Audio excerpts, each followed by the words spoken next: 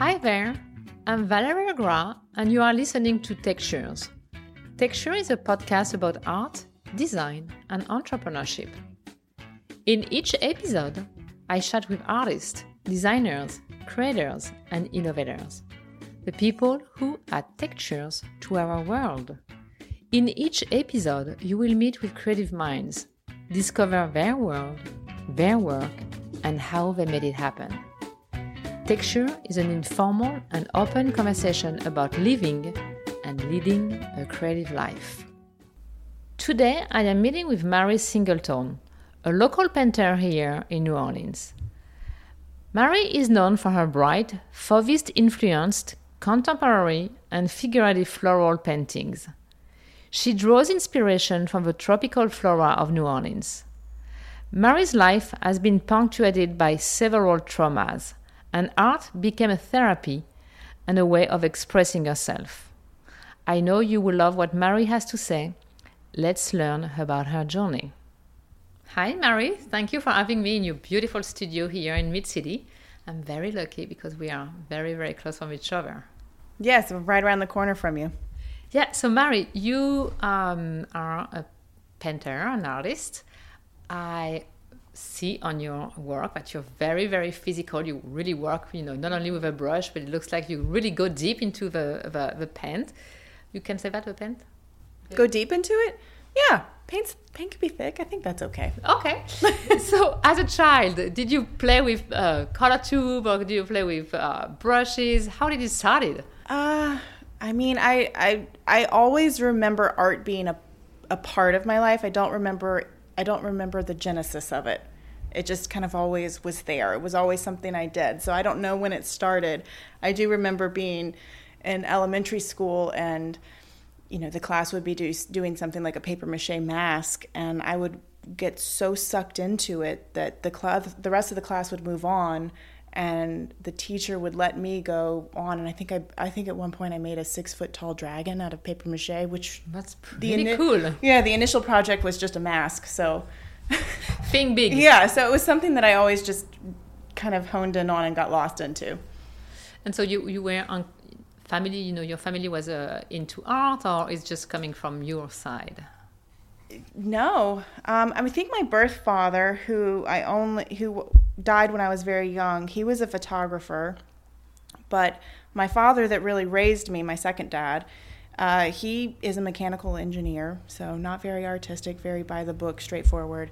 My mom's a financial planner, but they both loved mid-century modern design growing up. So we were surrounded by great design, surrounded by what I consider art and design. Yeah, because at 15 years old, your mom and your dad moved into an amazing house in Baton Rouge. That was very special.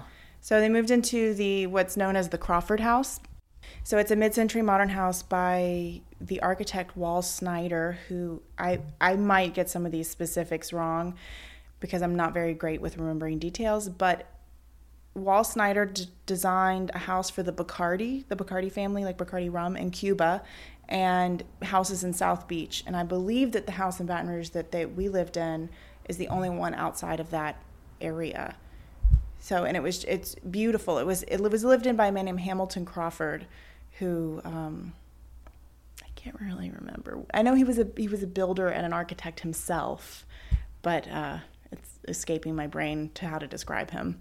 I do know that he did a lot for the community. I don't know if saying the word modular housing is correct, but it was almost like those Sears houses that you could order back in the 50s.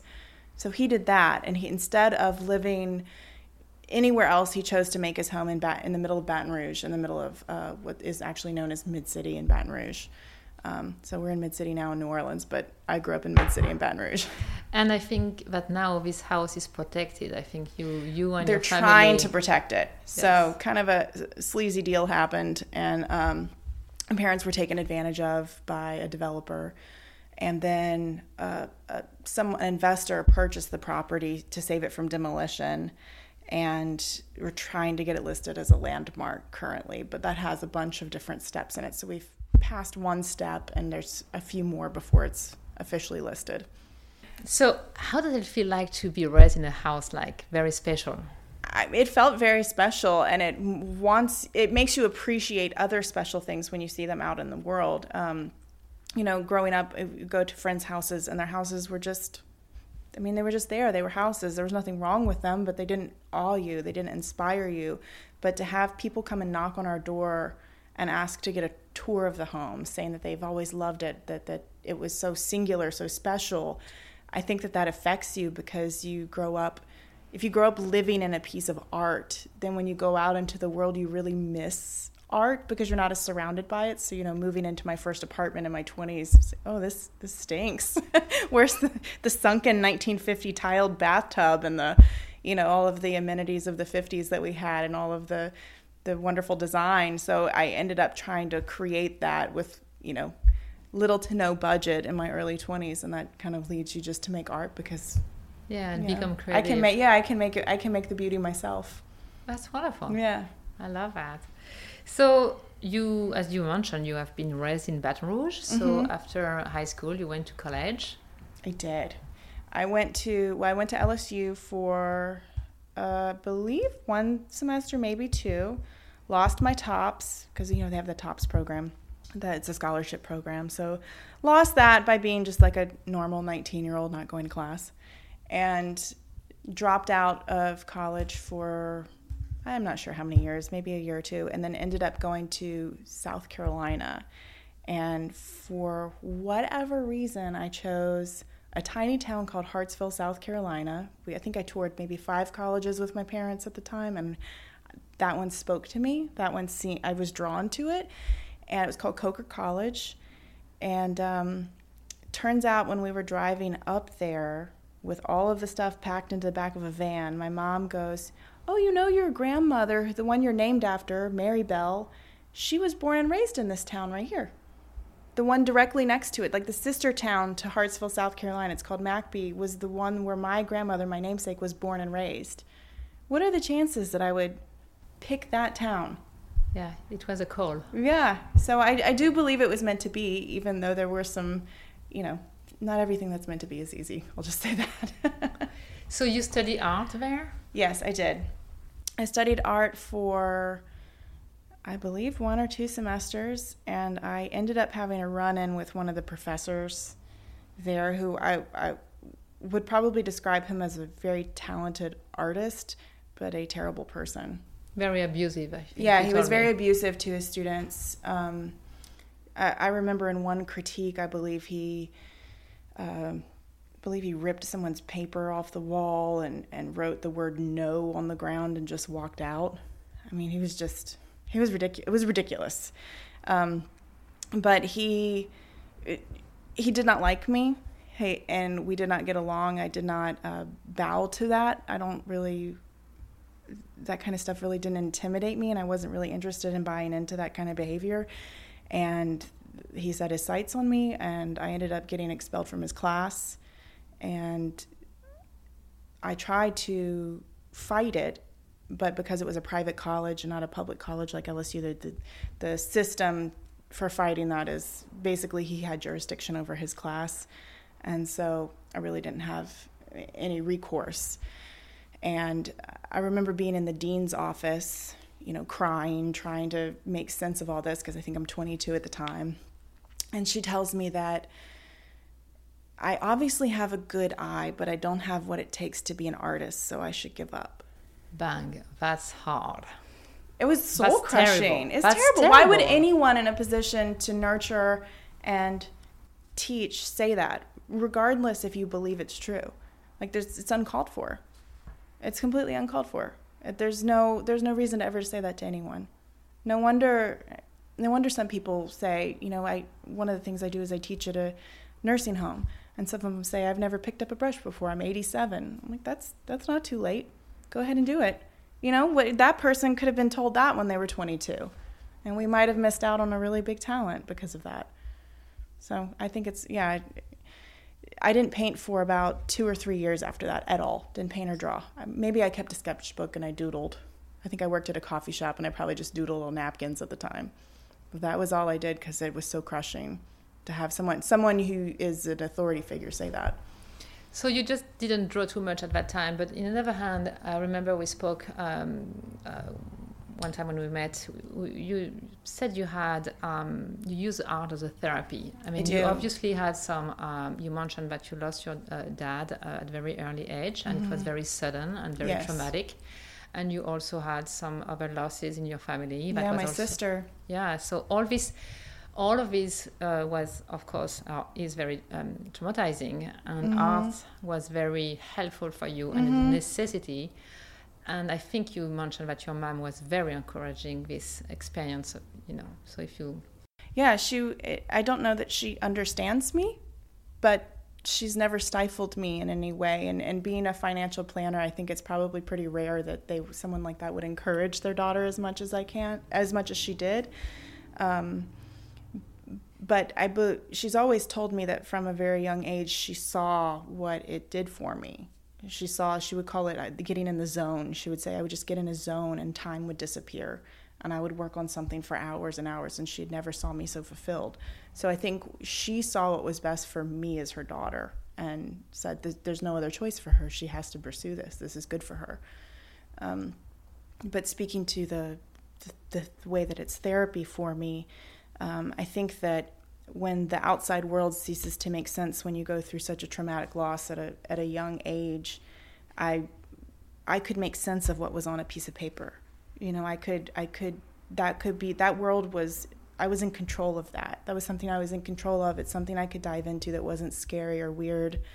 Wasn't something that was going to surprise me with some traumatic event. It was very therapeutic to be able to put my all into that and to be able to create something. So I think that although before the traumatic losses happened, I painted and I was involved with art in small ways and I had an aptitude for it, I think when the traumatic loss happened, I think I just really dove right into it because I needed it. I needed it to save me. And today, you mentioned that it's still a therapy, and your style evolved, through the years. Mm-hmm. And you have many styles, and you're very talented in many areas. I know. Sometimes you see my Instagram and you say, "Oh, this is a new one." So it's a therapy, as you mentioned. So you mentioned you're drawing on your own and you're in your really your world. Mm-hmm. However, at some point, did you join a group to paint, or because sometimes therapy is good by yourself, but it's also good to be with a support group. Yeah. So when I was in South Carolina, back when I was expelled from college and had that terrible experience where they told me that I would never make it as an artist, I didn't paint for about 2-3 years after that, and it was probably because of my friend group at the time that I picked up a paintbrush again. They were all musicians, very creative people, artists, and we would spend a lot of time together and create things together. And so I think it was probably just being around that energy and seeing how that sense of community that came along with it. I think that was a very nurturing and safe way for me to go back into art. That wasn't just I'm going to make this solitary thing by myself and put it out into the world. It was more like I made it with a group of friends and with some people holding my hands. Did you try on other means of expression, like clay, or it was always painting? I hate clay. I do. I'm not good at it. I find clay very disappointing because you make something and then you put it in the kiln and then it could blow up.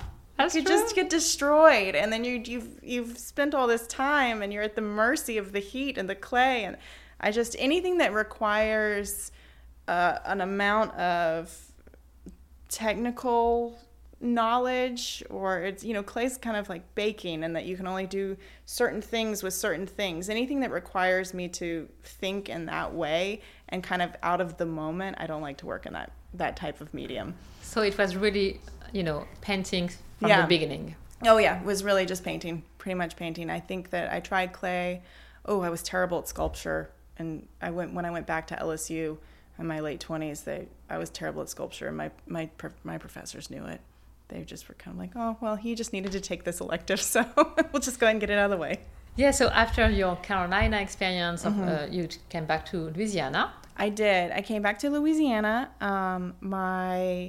This was about the time that I know I'd spoke earlier about losing my sister. My sister got sick My sister had cancer, and then my dad had cancer. So I moved in with my family and came back here to help be around them and just help through that time. And were you able to paint at that time? Oh, yeah. So at that time, because I was living with them, I didn't have a lot of bills. And I started to paint more. I had more free time. And I got into my first gallery just by going in and getting something framed. And they really liked it. And they asked to see more. And it was a small gallery. It was called Rue Cuckoo. In New Orleans? No, it was in Baton Rouge. Baton Rouge. It was in Baton Rouge. It's an area called Circa 1857. It's in, I guess it would call it the Garden District in Baton Rouge. They were very supportive, and it was a wonderful first gallery experience. Well, that's good for you. Yeah, it was great. So, but I didn't really know what to do with that experience at the time because I was in my early 20s and probably didn't have as much motivation to take my career forward, and didn't really know what I was doing. So, but did you have in mind at that time that you wanted to embrace your passion as a career? No, I didn't think it was possible. I thought I had to get a real job. I thought that I had to go to college. You mentioned the real job. Yeah, I know, quote unquote real job. I thought I didn't think it was possible because it in a town like Baton Rouge, as much as I love Baton Rouge, there aren't people doing that there. There really aren't artists and creative types making a living there. So it wasn't until I moved to New Orleans 2 years ago and I see all of these creative people, and that's how they make their living. It's their career. And I thought, well, I'm going to try that. Yeah, you can be yourself here. Yeah, I can. And it's a city that supports that, And so when I was in Baton Rouge, I just thought I had to go get an office job and I'll do this on the weekends or nights or whatever. And then I moved to New Orleans and I thought, well, hey, I don't want to do that. I'm gonna do what I want to do. I'm gonna at least try it. So tell us about your inspiration, because you have styles that are very, very different. Mm-hmm. I mean, you do amazing portrait. You also do amazing botanical, representation, and it's really depend of the mood of the moment. Yeah, it kind of does depend on my mood. I think that goes back to the art being therapy aspect of it for me. It's what needs to come out of me at the time. I did the portraiture mixed in with the botanicals about 2 years ago, and I think the portraiture aspect of it was very safe for me because I'm good at painting faces and I know how to do it. It was a little bit, jumping in and trying to figure out what your style is. You need a certain amount of courage to do that, to create a whole body of work on a certain style. So I feel like it has taken me a little bit of time to try and figure out what my style is and what it's going to be. The style evolves constantly anyway, I know. Thanks God. I know. I'm just not a formulaic painter. I think some people thrive with the boundaries of a formula. I paint the canvas red first, and then I paint these green leaves on. I think that is that for some people that works. That repetition, there's comfort in that, but for me, if I do one thing the same way twice, I get so bored. So you don't do portrait anymore right now. Mm-hmm. So at some point, where is the switch? It's like a break, or it's just like a smooth transition? I just enjoy doing the botanicals around the faces more. So I was like, why am I doing the faces? Why do I keep the faces in here? I like the faces. I like the way they look. But I felt I had more to express through the botanicals than through the faces. So I dropped them. And so you paint with absolutely a lot of color, and you can tell that you are in a good mood because your therapy is working very well because everything is so bright, so joyful, so bold. Mm-hmm.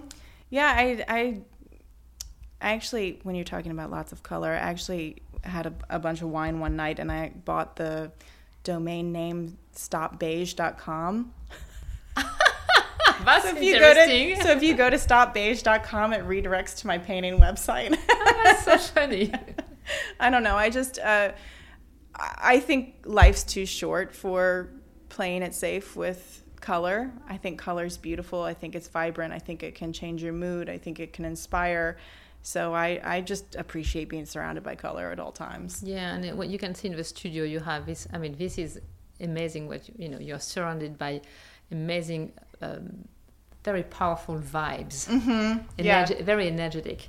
And your style, we talk about, you are on a canvas, you paint the faces, the portraits, and then you paint the botanical, and you have a certain style. And like a couple of days ago, we just saw you put the paper on the ground, and just paint on the floor, basically. I mean, on the paper, but instead of having the vertical canvas or the vertical paper, you just decide to just put it on the ground, the floor. It's interesting to see as a painter what something like that, how something small like that, you wouldn't think, if I put this piece of paper on the wall and I paint it, it might look one way, but if I put it on the floor, it's going to look completely different. But for me, it does affect me that way, because I'm so physical. If I'm standing in front of a piece of paper or a canvas, and I'm going to have a very different movement in my hands and my shoulders, just thinking about how your body works, than if I'm leaning over a piece of paper or a canvas. So the ones that I just created that you were talking about, I put on the floor. They're very large pieces of paper, and I actually just turned them and walked around them the entire time, which you can't do when it's on a wall. You could turn it, but you can't really walk around it in that moment and give yourself over to the moment. It has to be deliberate. I'm going to take it off. I'm going to turn it over, and then, and I sometimes work like that too on big canvases, but it almost felt very lyrical and like a dance when they're on the floor and you can just walk around them and draw and paint. And I really invite the listener to go on your Instagram, because I can see, just like these last days, I can see a big shift into your the approach of your art. Yeah, it's that fossil series. So I do love to do my big, bold botanicals that are very bright colors, but then I have a series called the Fossils series, which things are a little bit more linear. There's a little bit more contour drawing, so that not every leaf is filled in, not every cell in the leaf is filled in. So it's a lot more line work, and it's nice to be able to have that expression. And then when I get a little sick of that type of work, I go back to my big, bold botanicals that have every color in the rainbow and lots of thick paint. And so it's nice to have the two that I can shift back and forth. Well, you look like at a happy place right now. Yeah. Definitely, the therapy is working very well. Yes, it is. All forms of therapy work very well. That's good. As an artist, you are in your studio. It can be also a very lonely journey, because, it's some artists work in a community and they can share a studio with other people. It's not the case for everyone. So how do you organize your day? That's a good question. You don't have to go in detail, right. But it's pretty physical. It's pretty intense when you paint. It takes a lot of brain, a lot of energy, and just how do you manage? I think I have to paint in spurts. So there's, you think of a job where you go to it for 8 hours a day. It's not, being in the studio is not like that. You have to break it up so you don't get burnt out, because when you are working on a piece and you are putting that much of yourself into it, it can be very draining to do it for too long. So I'll do it in spurts. I usually get up and go to City Park, where I see a lot of my inspiration. They have the big palmettos and the greenery and the sculpture garden. So I go for a walk in City Park, and then I'll come back, and normally I'll start something. I find that starting something is a nice warm-up. I don't like to walk into the studio and finish something. So if there's a piece I've been working on for a week, I'm not going to finish it in that moment. I'm going to start something new. And that gets my brain warmed up. It gets my heart warmed up. It gets my hands. It gets, it just warms up everything and loosens me up a little bit, so that I can have the courage to go on to the other things that I'm working on. And usually I work a few hours, take a break, a few more hours. But I also like to break up that time by what I listen to. Listen to a lot of podcasts. That's good. Yeah. Me too. I love that. You would never know it from seeing my work, but I actually listen to a lot of true crime podcasts while I'm painting. You're not the only one. I know a lot of people. I was surprised, but it's really something that people enjoy. I love my favorite murder. That's probably one of my favorite. But yeah, I listen to a lot of true crime, some political podcasts. But yeah, you would never know it. I think that there's something to be said for your left brain having something to do so that you can access your right brain without your left brain getting involved. That's true. Absolutely so I think that helps to have something intellectual coming into my ears, so that I can tune turn that off. So I'm not going, oh, well, why did you make that mark right there? That wasn't a good one. Because that's what your left brain does. You know, your left brain's like, are you sure about that? And, you know, your right brain's the one that can just flow and free and come up with stuff. So I like to give that part of my brain something to do so that I'm free to work. So here in New Orleans, after a couple of months, you just put your work out there. Yeah. And I think you had some different pop-up in shops and gallery after. So when I was living in Baton Rouge, I met Sarah Killen and Margaret Shea. And they were going to start a shop. It's called St. Claude Social Club. And so in New Orleans. In New Orleans. And they approached us. My partner is a graphic designer. And so I hand drew the lettering for their store, and he turned it into branding for them. And when we moved to New Orleans, they have been so supportive of my work and fans of mine. So they offered to have a pop-up one-night shop. And I believe it was in December of 2017, I'm going to say. And I hadn't shown my work in years at that point anywhere really. I hadn't even thought about this being a career of mine. I just thought it would be something, like I said before, like I would do it on weekends. And I put my all into it, and that's when I did those figurative pieces. That's how I found about you. Really? Yes. It was through them? Yes. Oh, I didn't know definitely. that. Yes, and that's how I started to follow your work. Yeah, I still really love that body of work. I just, for some reason, can't produce it anymore. So there have been times where people have approached me and said, can you produce that? I'm like, I really don't even know how to do that. I wouldn't even know how to start that right now. Feels like a different person made those.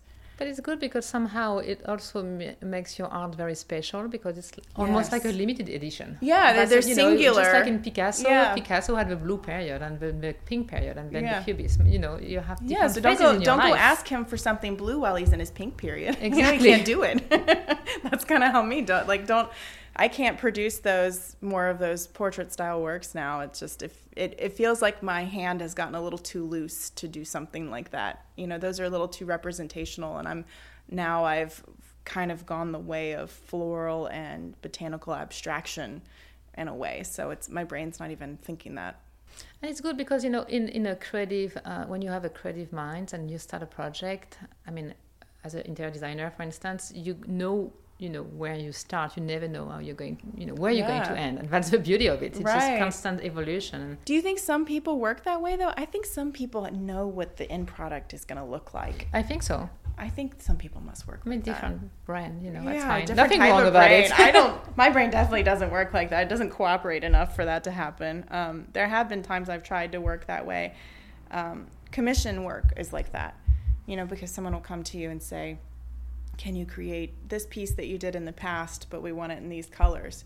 And yeah, it's a little tricky. Yeah, those are tricky because you know where it needs to end up for the client to be happy. So those can actually take a little bit longer for me because I have to kind of rein it in. But while I'm doing those, I always have something next to it. It's a couple pieces on the other side of the studio that are the experimentation land, so I can still have that exploration while I'm creating something very specific. So from the pop-up, show mm-hmm. In New Orleans, I think people just start following you on Instagram, and I think Instagram was a big. Oh, Instagram's been huge for that. Social media has been huge, and I didn't really realize it at the time. I think I was just posting pictures of my dog and some art at that time, but I really kind of started to focus a little more on what I was sharing and decided I'm really going to go for this. And that is the best way for me to reach people, for people to get a glimpse into my studio and get a glimpse of what I'm creating is social media.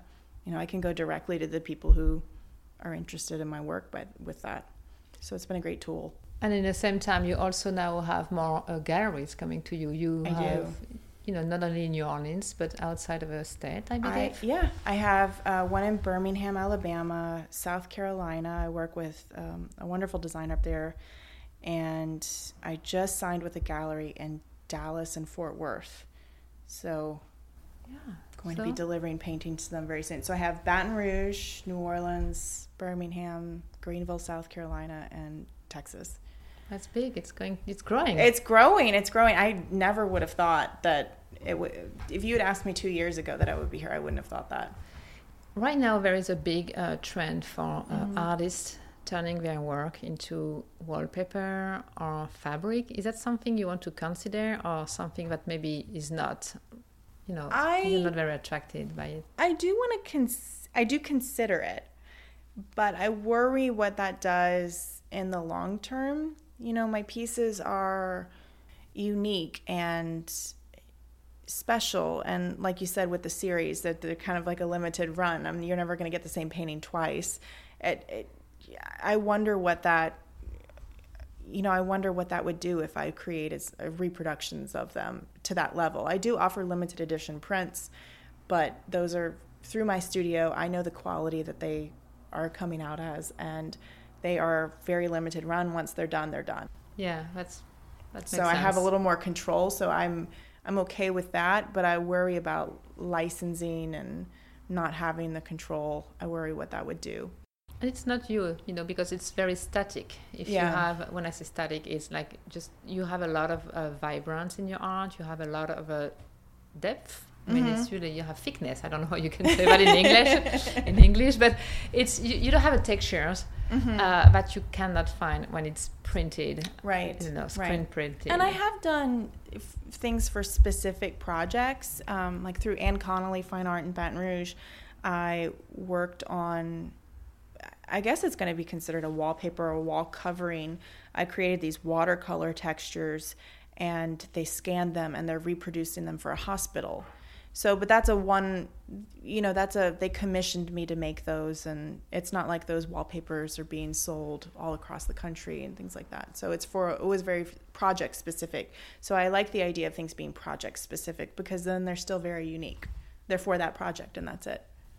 So, just wanting to speak about your inspiration. You talk about going to City Park. Of course, you're very inspired by nature. Yes. And I think one of your dreams is to be living outside in the country. Oh, I want 10 dachshunds and a bunch of chickens, and I just want to step out my back door into my studio in the backyard. And of course, that might get very lonely. So talk to me in like 15 years and see if I got that, and see if that's what I still want. I will call you. But so beside the nature, do you find inspiration in other artists? Do you go to art show? You have mentors? I don't know. How do you get out of your studio and just go seek for something that's going to nourish you? I find that I love going to museums and other galleries for shows, but when I go to them, I feel the need to go back to my studio and make something. It's more like why I can do that too. I'm going to go do it now. It's more of and we're not going to say it's competitive, but it's more of like it gives me that drive to go create. So I don't necessarily find it nourishing to go there. It's inspiring, and I like to see what my peers are doing. But it gets my brain working. I try and sit there and analyze their work. How did they create it? What experimenting? Kind of, yeah. It does feel a little bit like work when I go to those things. Although it is inspiring, I don't want it to sound like it's not inspiring. It is, but it gets my brain moving in a certain way. Whereas if I almost feel like I need to rush home to the studio and create. So it's not so much soul nourishing. I find going out into nature more of that replenishing, inspiring activity. So I also know you are teaching art. I do, yeah. When we lived in Baton Rouge, I started teaching at St. James Place, which is a retirement community and assisted living. And when we moved to New Orleans, I kept that role. And so I'm the resident art teacher at St. James Place. So every Monday I get up and I drive to Baton Rouge and teach. Well, I do teach a chair yoga class in the morning, and then in the afternoon I teach my art classes. And you also teach yoga, I believe. I do. I went through yoga training a few years ago, and there was a time where I was teaching art, teaching yoga. I had a day job, and I was trying to produce art, and I kind of had to streamline what I was doing because my brain felt pulled in too many different directions. So I only teach the one chair yoga class now and just keep the practice personal. So in your creative journey, what's next?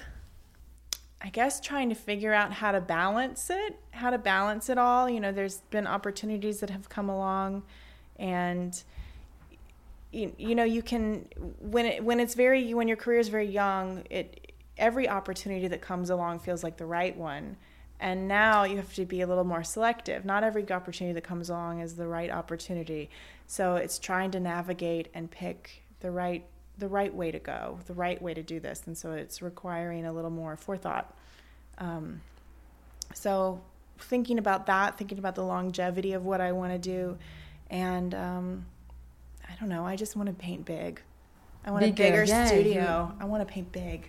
You have a tendency to paint very big already, and I like that. And you know, you just like your studio is getting too small at some point. It is. Well, the size, the scale in 2 years has gone up, and I really have outgrown my home studio, and I really do need a larger space because I'm tripping over paintings at this point. And I would love it.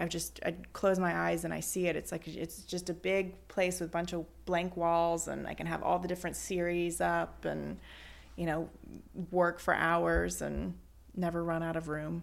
Well, Mary, I have to say that for someone who has been told that you didn't have what it takes to be an artist, you are absolutely amazing. Well, thank you. Can we send this podcast to my old professor? Absolutely. I'm all for it. Okay, good. Well, Mary, is there anyone in the city that you would like to hear in this podcast? I think I would love to hear from Jamie and Maddie that run Femizance or have started Femizance. I think that the way that they have merged art with community with activism, I think that would be a really interesting podcast to listen to. Yeah, can you develop a little bit, because I know you've been, you know. Yeah, I've shown my work with them a few times now, and I love the fact that in New Orleans, even though I'm an introvert and I never really leave my studio or my house, when I do venture out, I find really supportive, strong women who have taken control of their careers, like you, and like Maddie and like Jamie. And, you know, I just think that there's a community out there, and we're all empowering each other to have our own voice. And I think that they're kind of at the forefront of that in this city. Yeah, well, thank you for sharing. Yeah. And Mary, thank you so much for having me in your studio. Oh, thank you for coming over.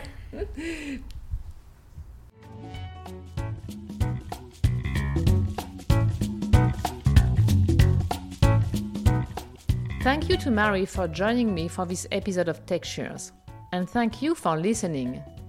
If you want to find out more about Mary and her work, visit her website at marysingleton.net and her Instagram at marysingletonstudio. I will include all links in the podcast page at valerielegras.com/podcast. If you like this episode, follow us on Instagram at textures.podcast. Take the time to review us, and do not hesitate to share with your friend. Reviewing on your favorite platform is a great way to support our creative community. Thank you for listening. À bientôt.